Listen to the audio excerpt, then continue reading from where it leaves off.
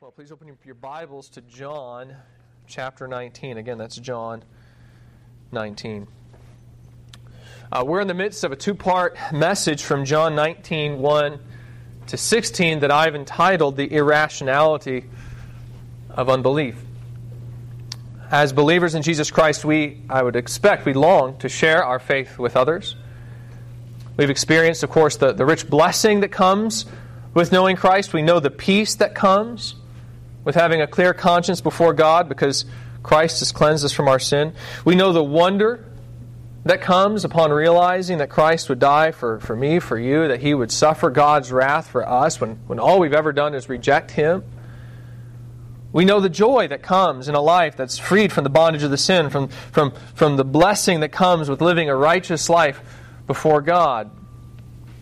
We know the hope that comes with knowing that the best is yet to come. That no matter what occurs in this life, our salvation is secure and eternal life with God awaits us in heaven. We experience all these things. And because we've experienced all these rich blessings, we want to share this truth with others. We want the ones that we love to come to know Christ so they can share our joy. They can share our hope, our wonder. And so that they would also give God the glory that we know He deserves. However, as we all know, not everyone is eager to receive this good news.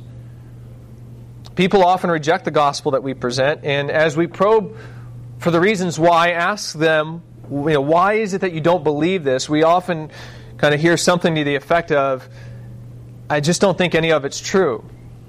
Someone will say back, as great as what you're saying might sound like, I think it's all fiction.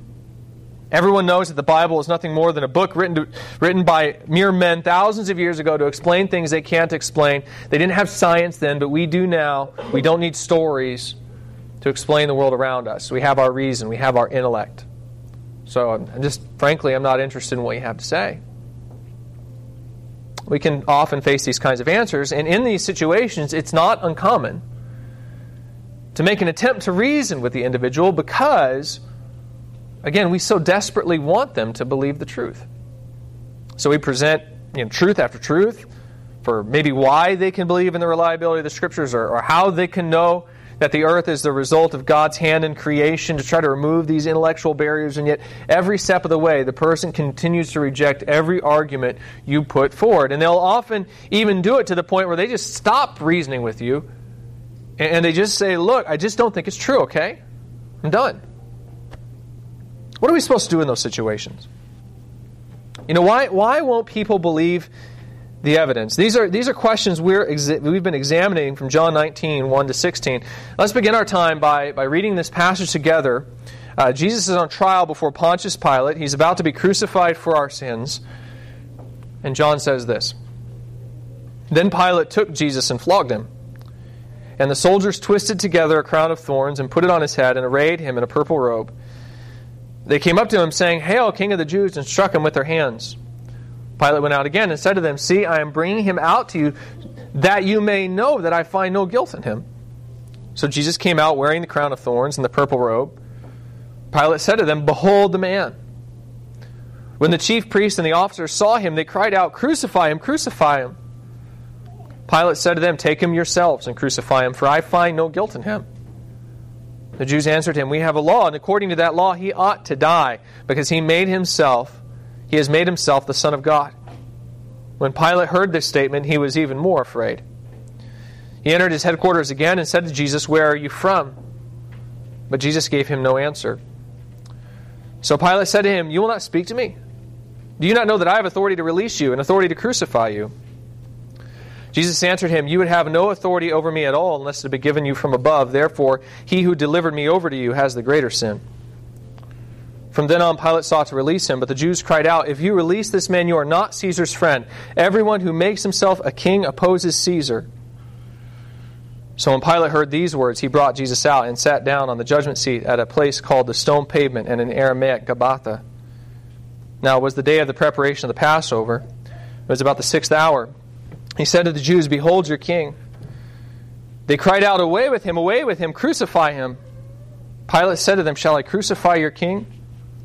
The chief priests answered, "We have no king but Caesar." So he delivered him over to be crucified. Last week we noted that the problems we often face when we're trying to share the gospel with others are not unfamiliar to the Apostle John. Throughout his gospel, John has been trying to achieve one overall purpose for his readers. John 20:30-31 tells us that he wrote this gospel so that his readers may, quote, believe that Jesus is the Christ, the Son of God. Throughout the Gospel of John, he has provided eyewitness testimony to miracles and statements, all of which are aimed to prove that Jesus is the Son of God. However, as John gets to the end of this Gospel, he anticipates a couple of different objections in the minds of his readers. One of it, which is, why would the people who witnessed Christ's miracles and teachings want him crucified? If it was obvious from these signs that Jesus was who he claimed to be, which is the Son of God, then why would anyone want to kill him? Last week we saw that John answered these objections in this passage through the examples of the chief priests and Pilate. John explains that the rejection of Jesus wasn't, in any sense of the word, a logical conclusion. Jesus wasn't crucified because the chief priests didn't believe that he had really performed any of the miracles. And he wasn't crucified because he was misunderstood or because he had performed some sin that Pilate thought meant he was actually guilty of committing a crime. Rather, John explains Jesus was crucified precisely because the chief priests did believe and understand the miracles and their implications. And he was crucified in spite of the fact that Pilate really did believe that he was innocent. So then why was he crucified? Why wouldn't they just accept the evidence and believe? Again, John explains, and he demonstrates that Christ was crucified out of purely wicked motives. It was an unrighteous act performed in clear light of the fact that it was unrighteous. The first example John provided was that of the chief priests, and John demonstrates that they ignored the evidence about Jesus because of jealous pride.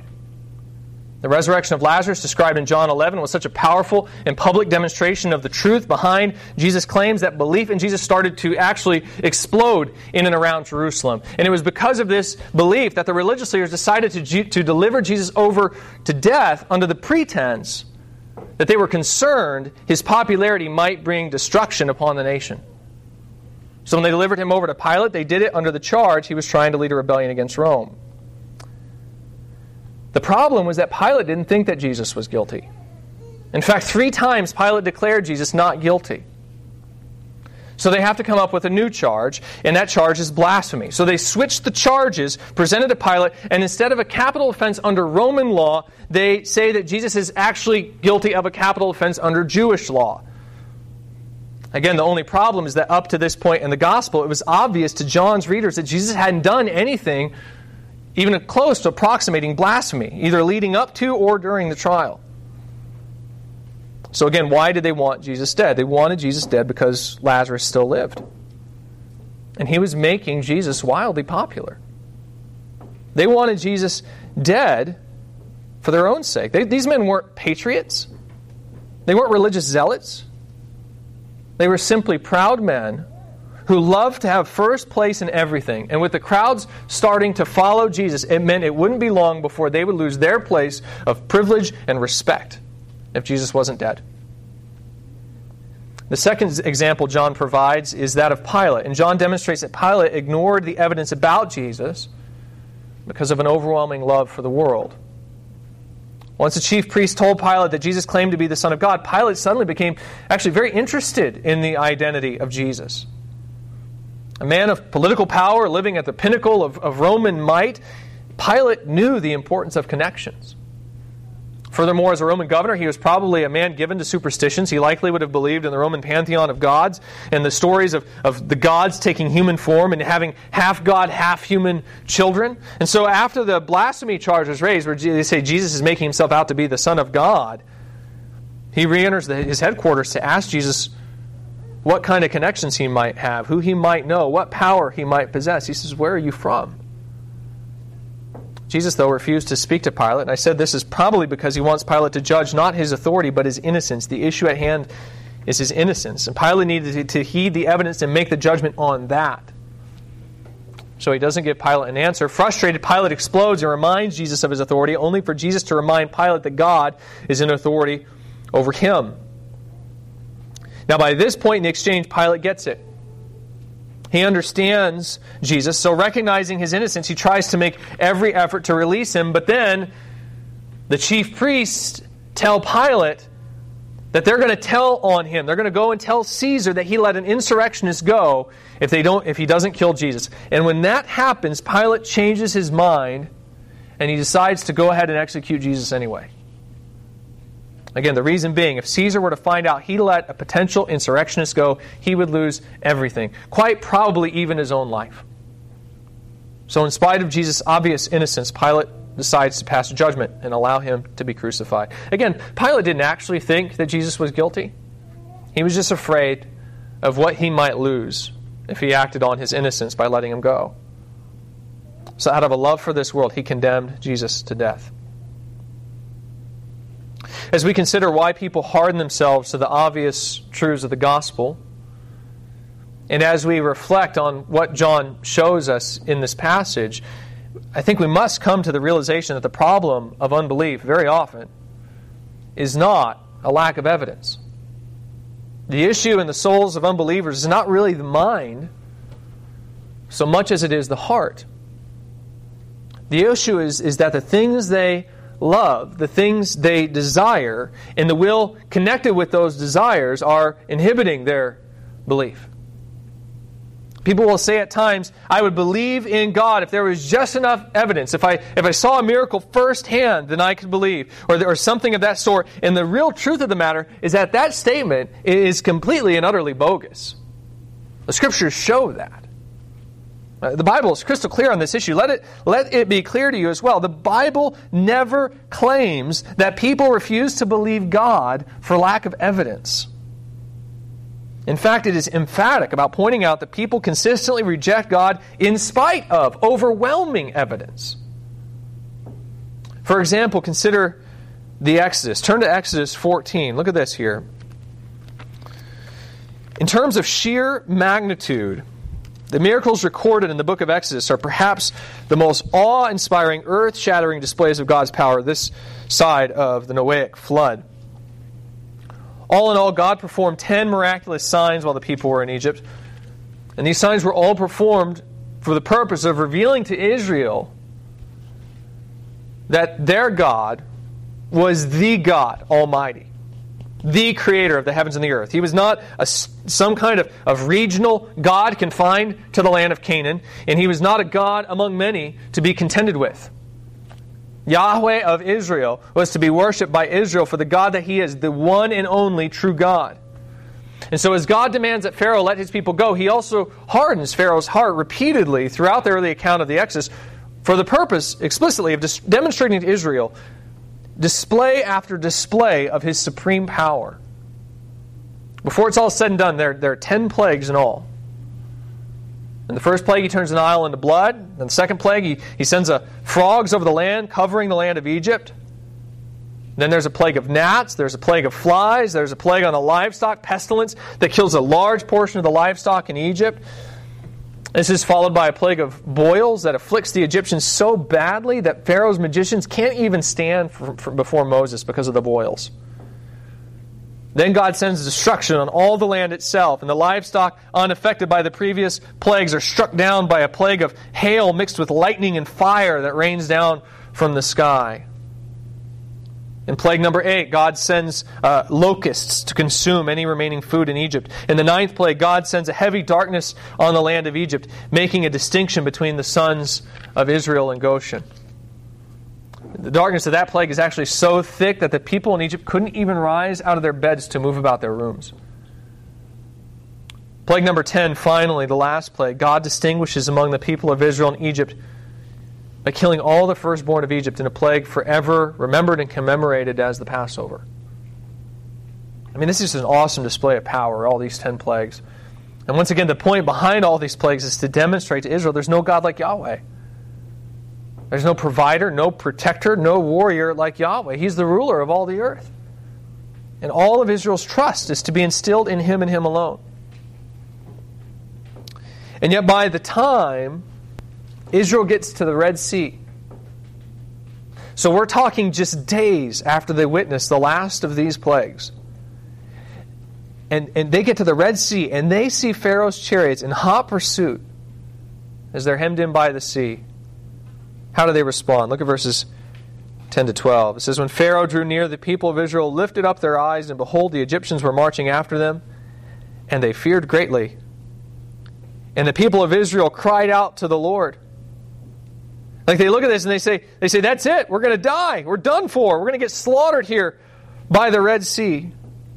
Isn't that weird? Look at this. It says, they said to Moses, is it because there were no graves in Egypt that you have taken us away to die in the wilderness? What have you done to us in bringing us out of Egypt? Is not this what we said to you in Egypt? Leave us alone that we may serve the Egyptians, for it would be better for us to serve the Egyptians than to die in the wilderness. Again, they think we're done for. We're going to get killed here by the Red Sea. Isn't that weird when you think about it? How can they say that just a few days after everything that they've seen in Egypt? Didn't they just watch God turn the Nile into blood, right? I mean, do you think He can't do anything about the sea hemming them in? But that's what they think. They think they're dead. Of course, God then parts the sea and swallows Pharaoh's armies. And you would think that would be enough to prove the point, but it's not. Turn over to Exodus 16. In Exodus 16, the people get out of the wilderness and they start running low on food. Well, now they're going to believe. Right now, they've had even more evidence, after the run-in at the Red Sea, and they're going to trust God to provide, right? Well, no, of course not. Look at Exodus 16, 1-3. It says, then they set out from Elim, and all the congregation of the people of Israel came to the wilderness of Sin, which is between Elim and Sinai, on the 15th day of the second month after they had departed from the land of Egypt. And the whole congregation of the people of Israel grumbled against Moses and Aaron in the wilderness, and the people of Israel said to them, would that we had died by the hand of the Lord in the land of Egypt, when we sat by the meat pots and ate bread to the full, for you have brought us out into the wilderness to kill this whole assembly with hunger. Again, they doubt. And again, God miraculously provides meat and bread for the people. Miracle after miracle is provided for the people. He causes Moses to bring water forth from a rock twice. He leads the Israelites in victory over the Amalekites. He leads the people with a pillar of fire and cloud by day, and a pillar of cloud by day and a pillar of fire by night, as a constant reminder of His presence. He surrounds Mount Sinai with smoke and thunder and lightning. But when Moses is up on the mountain for too long, right, and he's receiving instructions from God for his people, what do the people do? Already they disobey God by creating and worshiping a golden calf. God disciplines the people for that unbelief, and then He continues to provide signs for them. Finally, they arrive at the edge of the land of Canaan. Turn to Numbers 14. Look at Numbers 14. They arrive at Canaan. This is the land that God had been promising the nation for over 400 years. And God tells Israel to send spies in the land to scout out the land to see if it's a good land and see how strong the people in the land are. You know the story. The spies come back after a period of 40 days, and they report that the land is indeed good. God had promised Israel an exceedingly great land. The people of Canaan, though, they're another story. They're strong. In fact, they're large. They're really large. And the cities they inhabit are fortified, strongly fortified. How should the people respond then when they consider that the God who had performed all these miracles coming out of Egypt had promised them this land? Well, how did they respond? Look here, Numbers 14, 1-4. It says, then all the congregation raised a loud cry, and the people wept that night. And all the people of Israel grumbled against Moses and Aaron. The whole congregation said to them, would that we had died in the land of Egypt, or would that we had died in this wilderness. Why is the Lord bringing us into this land to fall by the sword? Our wives and our little ones will become a prey. Would it not be better for us to go back to Egypt? And they said to one another, let us choose a leader and go back to Egypt. Understand, this is all in one generation. They saw all these things, and yet they still refuse to believe God and obey His commands. And it's not just the Exodus. You go back and you read the Scriptures with this in mind, and you'll see instance after instance of people refusing to believe God in the face of overwhelming evidence.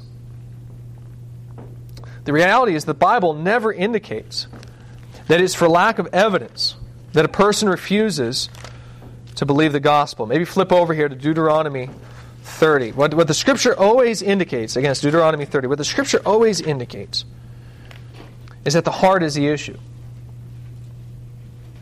This is actually why Moses tells the next generation of Israelites in Deuteronomy 30, this generation of Israelites who witnessed their parents and grandparents drop dead in the wilderness over a period of 40 years as a consequence for their disobedience to God. It's why Moses tells that second generation in Deuteronomy 30, verse 1, he says that although God will bless them for their obedience and curse them for their disobedience, in verse 30, verse 1, he indicates that they are guaranteed to experience the curses of disobedience from God. He says, and when all these things come upon you, the blessing and the curse, which I have set before you, and you call them to mind among the nations where the Lord has driven you, he says you're going to fail. He's going to bless you if you obey. He's going to curse you if you disobey. And by the way, after the curse comes upon you, and you're in the land of exile because you've not obeyed the Lord. That's why after he says all of that, Moses then says this in Deuteronomy 30, verse 5. After Israel has been cursed by God, while the people are scattered amongst the nations for their stiff-necked disobedience to God, he says that God will do something that will change the heart of the people. Again, the heart is the issue. Look here, verse 30, verse 5. He says, after this happens, he says, and the Lord God will bring you into the land of your fathers that you may possess it, and he will make you prosperous, more numerous than your fathers. Verse 6, it says, and the Lord will circumcise your heart and the heart of your offspring, so that you will love the Lord your God with all your heart and with all your soul, that you may live. See, that's the problem. It's their heart. That's why they were sent off into exile. And that's what must be changed before they can return. Again, the heart is the issue. That's why Paul says in Romans 30, or not Romans 30, there's no Romans 30. Romans 3, verses 10 to 12. None is righteous, no, not one. No one understands. No one seeks for God. All have turned aside. Together they have become worthless. No one does good, not even one. The issue isn't a lack of evidence. According to Romans 3:12, the issue is that far from seeking God, men actually run from the evidence that's been provided to them. People will reject the gospel for any number of reasons. You've experienced this kind of rejection firsthand. Again, people will reject the gospel for any number of reasons. They'll claim perhaps that they can't accept the authority of Scripture. They'll say that Genesis and Exodus are just a bunch of a process, the result of a conglomeration of different traditions from different sources over a large number of years. And many different authors, they'll say, wrote it. They'll say that the New Testament books aren't apostolic. That they were just made up by people who weren't even necessarily alive when Jesus walked on the earth, that it's all pure myth. Others will claim they can't accept the Bible statements on creation. They'll say that modern science proves the earth is approximately 4.5 billion years old, that there remains in fossil layers thousands of years deeper in the geological strata than the approximate age of the earth suggested by the Bible. They'll say, come on, there are dinosaurs down there in the ground. You're going to tell me that Noah took dinosaurs on the ark with him? Some will claim that the whole concept of sin and God's judgment can't be true, because there's no such thing as a moral right and wrong. They'll say religion was just a concept created by men to establish order in society and to control women. They'll say we've evolved past such primitive tendencies, that there's no such thing as right and wrong. There's only what you value to be true versus what I value to be true, and it's all relative. And the truth is that when you come across these arguments, they can be kind of intimidating at first. You may start thinking to yourself, I don't really know what to say to these objections. I never studied geology, right? How am I supposed to determine the scientific age of the earth? I'm not a historian. I can't explain the development of religion in societies around the world. I'm not a textual scholar. I can't explain how the ancient Hebrew texts point to a single author of Genesis. Or I can't explain how we can confidently date the New Testament books into the mid-1st century. Again, these can be intimidating, but you have to remember in those moments a person never really rejects the truth for a lack of evidence. For example, take the idea of creation versus evolution, which is a hot topic today. People like to claim that they can't believe the Bible is correct on creation when there's so little evidence for it and so much evidence for evolution. Now, the Scripture is clear that it's obvious from the creation that God exists. Psalm 19 says that the heavens declare the glory of God, and it's absolutely true. Romans 1:19 and 20 explains that God has put His invisible attributes on display through the visible creation so that His divine nature could be, quote, clearly perceived. And this is true. It's absolutely obvious from the creation that God exists.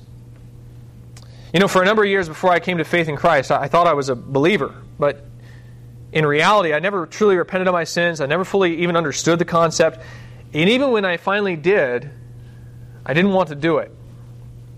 Well, I was raised going to public school, and I've been taught the science that you might expect to find in public high schools. I claimed faith in Christ, but I had also accepted the worldviews taught to me by that system. And in short, I believed in evolution. I believe that the term day in Genesis could refer to thousands or even millions of years. Now, by college, my lack of belief in the Scripture had also deteriorated. I took an Old Testament class at Missouri State that started to expose me to the various criticisms surrounding the integrity of the biblical text. I also took an astronomy class that only affirmed my belief that the biblical account of creation couldn't be true. And all of this combined to make me begin to doubt the existence of God for the very first time in my life. In fact, I started to live a life of increasingly sinful behavior stemming to a large degree from my lack of faith in God. Well, interestingly enough, it was after I transferred to the University of Wisconsin-Madison, which is, I think, probably about as secular of a university environment as you're ever going to find. It was there, actually, that everything began to be turned around. And it didn't actually start through the Scripture, though that eventually did come. The really important part did come, and they came through the Scripture later on. And it didn't start through conversations with other believers necessarily, though that would come eventually too as well. No, believe it or not, the turnaround started with a class that was specifically designed to proliferate an anti-biblical worldview by making the case for the abundance of life found in the universe. In fact, the class was actually called Life in the Universe. Well, it was during the course of that class, and I'm not going to get into all the details here, but it was during the course of that class as the conditions required for life and the probability of those conditions existing in the universe as we know it, as it was explained to me by some of the brightest faculty in the world, it was actually in that class that I, as an unbeliever, started to come to a pretty startling conclusion. And that conclusion is, I think we're all alone. More than that, I started to think, really, it's pretty amazing. You know, from what they're telling me, it's pretty amazing that we're even here at all. The odds are against our existence. As I continued to wrestle over these conclusions, it was only then that I began to reconsider what the Scripture had to say about my existence, and I began to realize that the answers had been in front of me the entire time. The point to be made here is that the Bible says, what I'm trying to get at here is that the Bible says that the creation declares the existence of God. And I can tell you from my personal experience as a young man seeking answers about the nature of my existence in the creation, it certainly did so for me. The largeness of the universe didn't declare the insignificance of man, as so many say it declares today. Rather, it pointed to the amazing fact that somehow we're here, and we are significant. To look into the heavens and to see all those stars and to realize that in all likelihood there was life around none of them made me begin to wonder how I came to be. It should make you realize how special it is that we're here. And this is the exact opposite of how modern science works. Vast amounts of money are being spent on the search for life in the universe. And keep in mind, there's nothing wrong with that scientifically. An unbelieving scientist has every right to ask the question, are we alone? And then go in search of the answer to that question. But thus far, scientific discovery has only pointed to a lack of evidence for life elsewhere. This is just one example, but it points to that. In truth, there's largely a lack of evidence even for the conditions of life. Most places where scientists think that the conditions for life could exist are built on a hypothesis about what they think might be there. There's no real proof that it's there. And yet, in spite of the absolute lack of evidence, there's this wholehearted belief that it's out there, that life is out there. My favorite illustration of this hard-heartedness behind this really, which is really this faith And I think I've shared this illustration before, but I'm going to share it again because I think it illustrates the point well. But my favorite illustration of this sort of hard-heartedness comes from the life of Francis Crick. Again, I've shared this before, but if you're not familiar with Francis Crick, in 1953, he was responsible for the co-discovery of the structure of DNA, along with James Watson. In 1962, he received the Nobel Prize for Physiology in Medicine. He staunchly rejected Christianity. He called it foolishness. In fact, once he even joked that Christianity may be okay between consenting adults in private, but should not be taught to young children. He was just steadfast rejection of Christianity. However, what's interesting about Crick is that very early on, as he studied the complexity of DNA, he came to the conclusion that it was impossible for life just simply to spring up here on the earth, is what he previously thought. And so, as he began to wrestle with that truth, he began to theorize that, okay, it couldn't happen here naturally. So I think the way it happened is through an idea he called directed panspermia, which is the belief that space aliens brought life here. Like that was the conclusion he came to. It can't happen here on its own, so I guess space aliens had to bring it here. And this just goes to show you, when it gets down to the science and the question raised, does God exist? The answer commonly given is not about the evidence. It's about the will. People do not believe because they do not want to believe. And that's just one example, again, from the realm of science. We can answer similar objections about the reliability of Scripture or about the existence of good and evil. The same issue could be presented. The problem with all of these is not the evidence. So again, if a person doesn't reject the gospel for a lack of evidence, if all of these arguments are really bogus in the end, then why do people reject the truth? And again, the issue is the heart. Going back to John 19 for a minute, John shows us, again, these two examples where men rejected the truth, obvious truth of Jesus, for heart reasons. In other words, it was for reasons related to their will or desires. Again, for the chief priests, the problem wasn't evidence, it was their pride. Pride can make a person reject the clear teaching of the Scripture. The message of the gospel and everything that it entails is considered incredibly foolish by the world's standards. To claim belief in this ancient book and the supernatural realities it describes is easily considered antiquated. It's considered old-fashioned, a relic of an intellectually darkened past, because it contradicts the philosophies and systems produced by the highly esteemed in our society. And this means that in order for someone to become a Christian, they have to be willing to accept the mockery and the scorn that comes with accepting a truth that the vast majority of people simply cannot see, cannot comprehend, will not see or comprehend, and regard it as foolish. They have to be willing to regard the esteem they receive from others as loss in view of the surpassing worth found in knowing Christ Jesus as Lord. The issue for many, though, is that they can't accept that. Again, the problem isn't that they can't believe the evidence, it's that they don't want to accept what the evidence implies, which is a life of humiliation before this world system and the vast bulk of humanity that distorts the evidence. For many, this is just too high of a price to pay, so they adjust the evidence before them to fit what they want to see and ignore the truth. For Pilate, the problem wasn't evidence. Again, it was a love for the world. So the chief priest struggled with pride. Pilate struggled with a love for the world. A love for the world can also make a person reject the clear teaching of Scripture. The gospel proclaims a radical sinfulness, essentially that before we knew Jesus Christ, we could only know sin. And this means that when we come to faith in Jesus Christ, it's an acknowledgement of the fact that we're sinners. We're all sinners. And that means a life of repentance from these sins stretches out ahead of us. A life of crucifying one's own sinful desires every single day stretches out ahead of us. A life of putting to death those things that our sinful flesh loves. And this also is too much for many. And so, like Pontius Pilate or like the rich young ruler in Matthew 19, they hear the gospel and they turn away to return to the things that they love more than God. The issue isn't that they can't believe the evidence. It's that they don't want to accept what the evidence implies, which is a life of repentance from the sins they love. It's simply too steep a price to pay to follow Christ. So they distort or ignore the evidence in front of them. Again, the issue is the heart.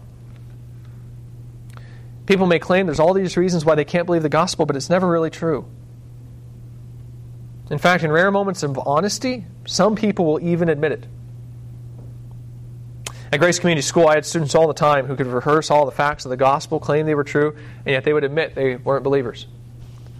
I would sit down and be usually some type of discipline situation. I'm trying to counsel them through it as they're kind of getting correction from the school. And I would ask them, I'd say, do you believe that God exists? Yeah, I believe that God exists.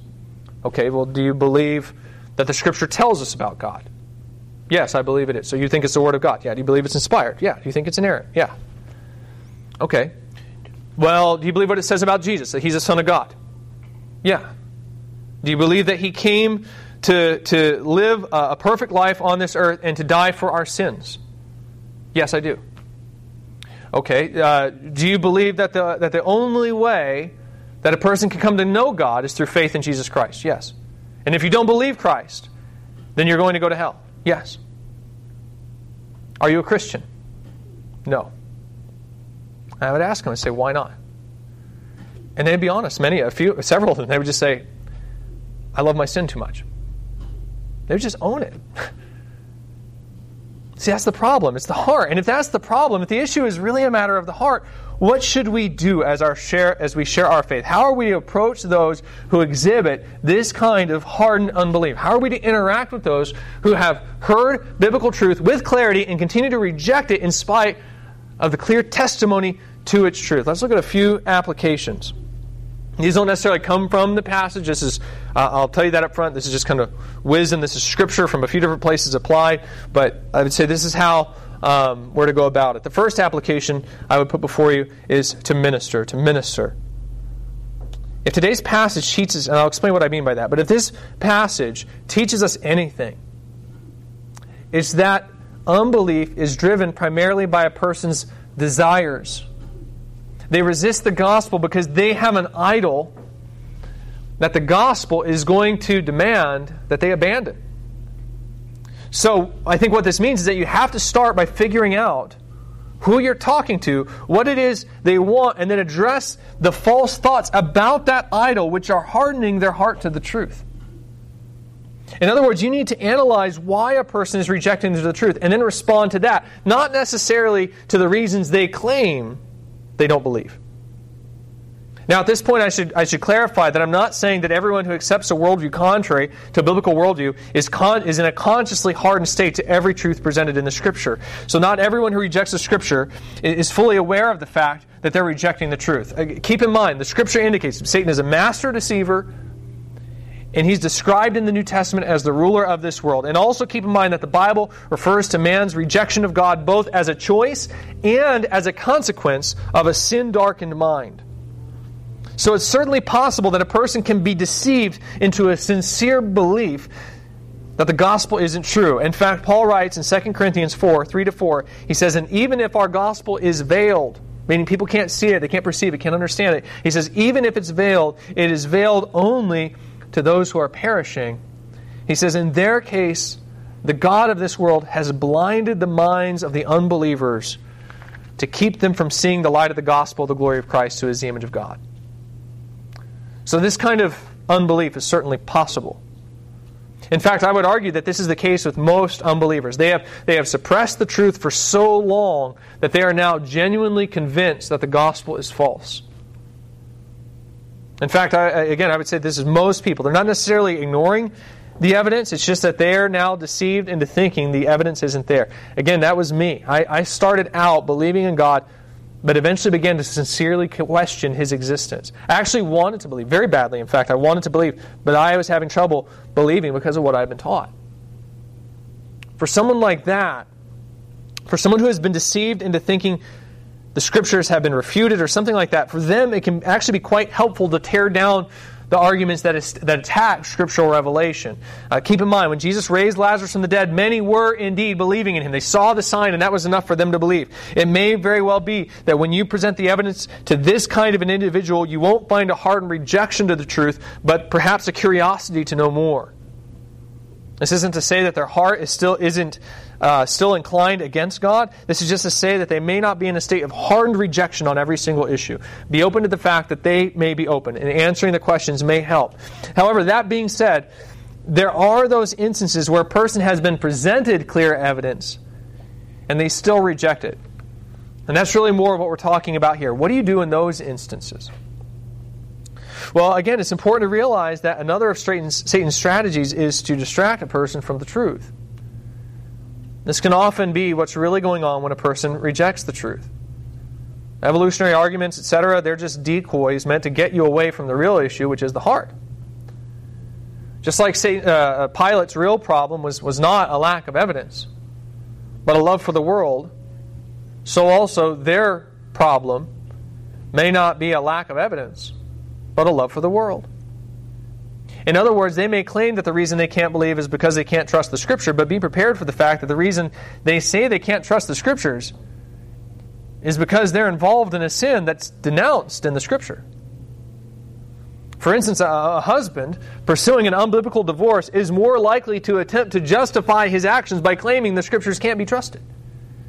The college student living with his girlfriend is more likely to try to explain away the Scriptures by saying that right and wrong are simply a matter of cultural differences evolved over several thousand years, because he doesn't want to accept that what he's doing is sin. And keep in mind that in these instances, the person's mind can be so darkened in their sin that they actually believe what they're saying. They're completely blind to how they're covering up the truth. So as you share the gospel, you have to minister to the person's heart. You have to be aware of how these collateral issues may be coming into play and begin to draw attention to those issues with the individual. In other words, when the truth has been clearly presented, stop arguing about whether God is really there or whether Jesus really rose from the dead, and try to discover the sins that they're protecting. And then show them the problem with these sins. For example, you may say to the hardened atheist, I keep hearing all these objections that you present against biblical creation, but I feel like as often as I answer your objections, you keep coming up with more. From my perspective, it looks like maybe you don't want to believe. So can I just ask you, in all sincerity, if you were to know, let's just go through a scenario here. If you were to know with absolute certainty that the gospel is true, then tell me, would you believe in Christ and repent of your sins? Even if they're not immediately straightforward with you in their answer, you may be asking them a question that they haven't asked themselves. And you may be starting to expose for them in ways they hadn't realized before what are the motives behind their rejection. You may be helping them see that their head really isn't the issue. It's their pride, or it's their love for the world, or whatever it may be. Or you may say to the person pursuing the divorce in as much boldness, gentleness, and love that you can possibly muster. Again, go back to the husband who's kind of raising all these objections about the Scripture, really probably because he wants to just, pursue his sin. You might say to them, I keep hearing these objections about the reliability of Scripture, even when I keep showing you that they can be answered. Do you think it's possible the reason you're presenting them is because you know that if they're true, then you're going to have to forgive your wife and pursue reconciliation with her? Believe it or not, you might be shining a spotlight on the real issue in a way they hadn't seen before. They may leave that conversation asking themselves if that really is the case, perhaps even realizing that that is indeed the case. Again, you may be helping them come to repentance. So identify the heart issues, and then as the proper heart issues are identified, minister to these heart issues with truth. In other words, don't only expose the illogical, unreasonable thought behind the reasons they claim they don't believe, also expose the unreasonableness of the sin they're protecting. Remove the deception that they're in.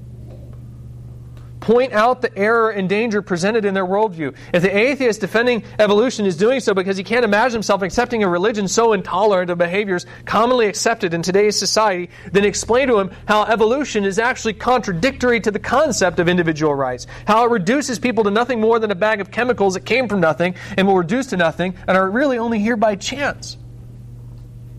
Truth from God is the only consistent truth. All lies begin to break down in their inconsistency. So force them to see the inconsistency of their beliefs, their worldview, and let it collapse on itself. Expose the danger of their wicked heart. Show them how it will lead to their destruction. Show them how God's commands for them in this area of their life that they're protecting are really good for them. That He instructs them as a loving Heavenly Father. Again, if it's pride they're wrestling with, explain The emptiness of human praise to the hardened atheist. Read John 2:15-17 to him and explain to him that the world system that he enjoys approval from, that he's seeking praise from, is one day going to be destroyed. Counsel the man about to divorce his wife with practical wisdom about the trouble that will come from this, the people he'll harm, the relationships he'll damage, the emptiness of the life that he thinks he's going to live on the other side of that. Disarm them. Show them the foolishness of their rebellion and help them lay their weapons down.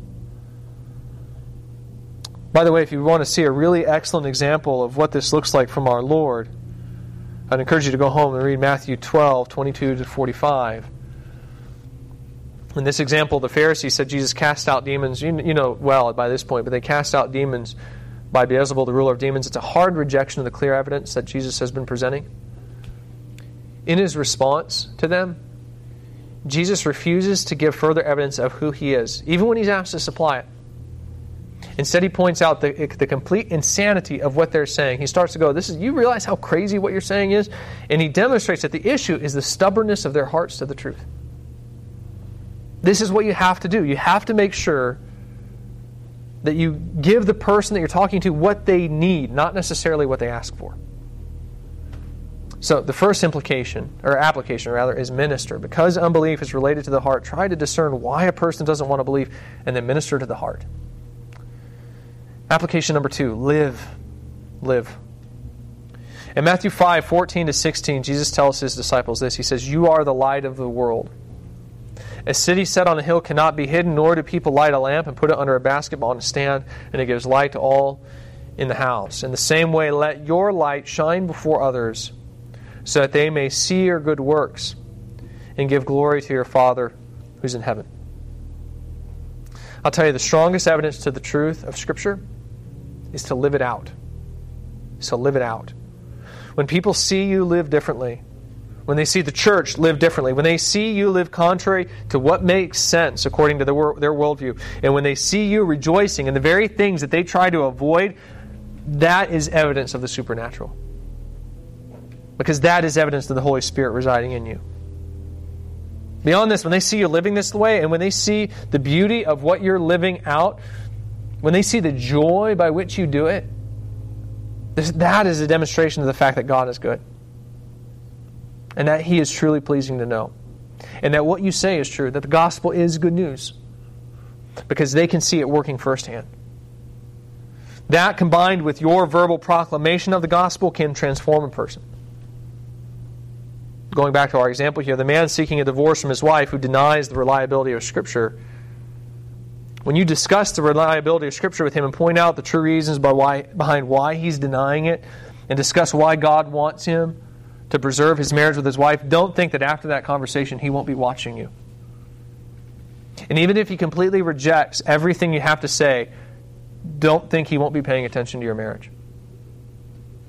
It's as he sees that husbands, you love your wife, or ladies, that you love and respect your husbands, and that you enjoy being married. It is that testimony that may cause his heart to soften on his commitment to divorce his wife. It may cause him to realize that maybe you really do know the truth, because the truth is working itself out in your life. And as his heart begins to be inclined to the gospel through your testimony, it's then that he may be willing to lay down his arms, because the gospel has proven itself true, and eventually, Lord willing, it may in his own life as well. And by the way, if you wonder why your sanctification matters, right? I don't know if you ever wonder about this. Why does your sanctification matters when you're not saved by your works? And when you won't achieve perfection in your sanctification this side of heaven? This is at least one reason why. It's not because it's necessary for your salvation, your sanctification, but it may be instrumental in the salvation of others. To put it simply, you're going to have a real hard time convincing others that Jesus is what they need more than anything else in this life if you're not living this way. You're going to have a hard time convincing others that Jesus has conquered sin if they don't see that principle working itself out in your life as you are conformed into His image. They're going to have a hard time seeing the beauty of God when His image in you is so marred and deformed with sin because of your own lack of repentance. They're going to have a hard time believing that.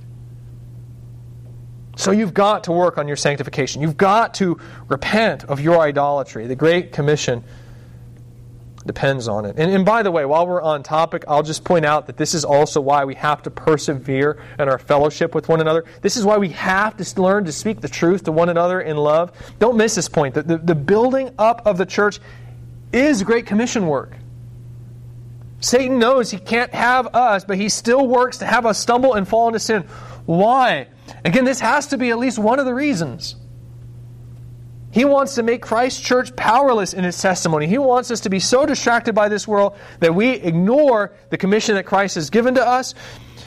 And so a major part of the Great Commission actually happens here at the church, where we receive instruction about how to fight sin, where we are patched up and then we're sent, when we're wounded by sin, we're patched up and sent back out onto the lines to proclaim Christ. Get back into the fight. The stuff we do here matters because the gospel advances the testimony of our lives. Once again, this is our second application, live. Demonstrate the truth of your life. The third application is proclaim. Proclaim. On one hand, we have to understand that the Scripture is truth. And in this sense, you don't have to prove Scripture. Because the Scripture is truth. You don't need to provide evidences of biblical truth to the unbeliever because the Scripture itself is the most powerful proof to the truth of the Scripture. If the unbeliever just takes the time to consider what's being said in Scripture, they'll see that it's true. But once again, the issue isn't evidence as much as it is the heart. The problem of unbelief will always come back to the heart. Even with a person who has never heard biblical truth and is open to hearing it, realize that even then, after they've heard the truth, and even after they're willing to affirm that truth with their mind, the issue is still their heart. The issue is that they have to stop loving their sin and start loving God. There's really nothing you can do about that. There's nothing you can do about that. You are no more able to make them love God than you can make a blind person see or bring the dead back to life. Now, of course, I think you probably have all heard the saying, you can lead a horse to water, but you can't make him drink. So it is with the unbeliever in biblical truth. Only God can change the heart. And He changes it through the power of the Holy Spirit. So even if you manage to present all the evidence in the world, addressing every logical proof and every sin issue in the person's life, even if they're overwhelmed by the truth of what you're saying, even to the point that they're agreeing with you, that doesn't mean that they'll love the truth enough to repent of their sins. Even once you've removed every possible objection and explained the goodness of God with such clarity that they may even agree with you, there's a point at which they may still say, like my students often said to me, I just love my sin too much.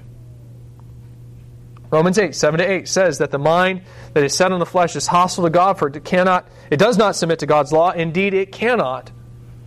And it says that those who are in the flesh cannot please God. Is that rational to see all the evidence and turn away? No, but again, sin is never rational. The Holy Spirit is the one who transforms the sin-calloused heart, and He transforms it through His written Word. Hebrews 4:12 says the Word of God is living and active, sharper than any two-edged sword, piercing to the division of soul and spirit, of joints and of marrow, and discerning the thoughts and intentions of the heart. The Scripture is what the Holy Spirit uses to convict people. So all you really have to do is proclaim Scripture, and the Holy Spirit will do the rest. The Spirit will use the truth in the Bible, in particular the gospel of Jesus Christ, to convict and transform the person to saving faith in Christ. So understand, you are merely sowers. And all you have to do is cast seed. You don't cause the growth, right? 1 Corinthians indicates God causes the growth. You cast the seed, and God will convict all those whom He will to faith in Jesus Christ. And once again, I'd point to my own testimony as evidence of the fact that this does actually work, by the way. It was actually while I was wrestling with what I was learning about in that Life in the Universe class that I picked up a Bible that was being handed out by a group of Gideons on campus. And they gave me that Bible, and I started to read the Bible again. And as I read, I believed it was true, and eventually I came to faith in Jesus Christ. They didn't present evidence with me. They didn't reason with me. They didn't even really actually talk with me. They just handed me a Bible. They shared Scripture with me. And God used that Bible in conjunction with the conviction that He was already placing on my heart before they handed it to me, independent of any of the efforts of any believers to bring me to faith in Christ. So again, application number 3, proclaim, share the Word of God. Number 4, pray. Pray. If a person can only come to faith through the power of God, then this brings about a very practical application for us as we share the gospel with those who ignore the evidence. And that's prayer. Sometimes we get these feelings of guilt when someone doesn't believe. I don't know if you do. I do. Or I start to say to myself, I need to do more. I need to know more. If I only had the right answers, if I'd only been able to answer that question, they probably would have believed. No. It's not how it works. Listen, Christian, it's not your fault if they don't believe. You're not to blame for their unbelief, especially if the gospel has been clear. Let me say it one more time. No one can believe apart from the work of the Holy Spirit. So if you're faithfully proclaiming the gospel, it's not your fault that they don't believe. Every unbeliever's heart is bent towards sin. And that's why they don't believe. It doesn't matter what you say to them. The Spirit must free the heart before they'll believe, so that the mind can fall in line with the truth. This means that if you want the stony hearts that you evangelize to be transformed, then you have to pray. Please don't lose sight of this fact, not only in your life, but in the life of this church. If we want to reach this community for Christ, then we have to pray. The truth of the matter is that there's really very little we can do in and of ourselves to impact Carthage for the name of Christ. I mean, if you look around, there's really only a few of us showing up here, right? I mean, we lack the manpower to reach everyone here with the gospel. Even in those opportunities, we have to share Christ with others. We often lack the opportunity for serious discussion. We're standing next to them in the checkout line, or we're sitting down next to them in the waiting room at the dentist's office, and we just don't have time to answer all their objections. So perhaps we invite them to church with the hopes they'll have a chance to talk. We'll have a chance to talk with them more about Christ there. But even if they come, it doesn't mean that they'll like what they find here. The only hope we have is if God is already working within those individuals, so that when we proclaim the gospel to them, the ground that He has prepared for the gospel will receive it and bear fruit. In truth, we're not only sowers, we're also harvesters. The seed is cast, and then we wait for God to cause the growth, and then we come at the very end of the process to harvest His work. But where will we find those who already received the gospel call? We can't find them. We can't know who's ready. Again, we just cast seed and cast seed and cast seed and pray for God to cause the growth, and then pray for harvest time. That's how it works. We have to pray. So let's actually close our message here. As we think about that, let's close our message here today by doing that very thing. Let's close our time together by asking God to help us be effective in this gospel work, understanding that He causes the growth. That as much as we want to share with people, again, when we see their hard hearts, to recognize it doesn't matter what I say to them if He doesn't do it. So let's close by praying that He would cause the growth as we sow the seed and that there would be a harvest. Let's pray.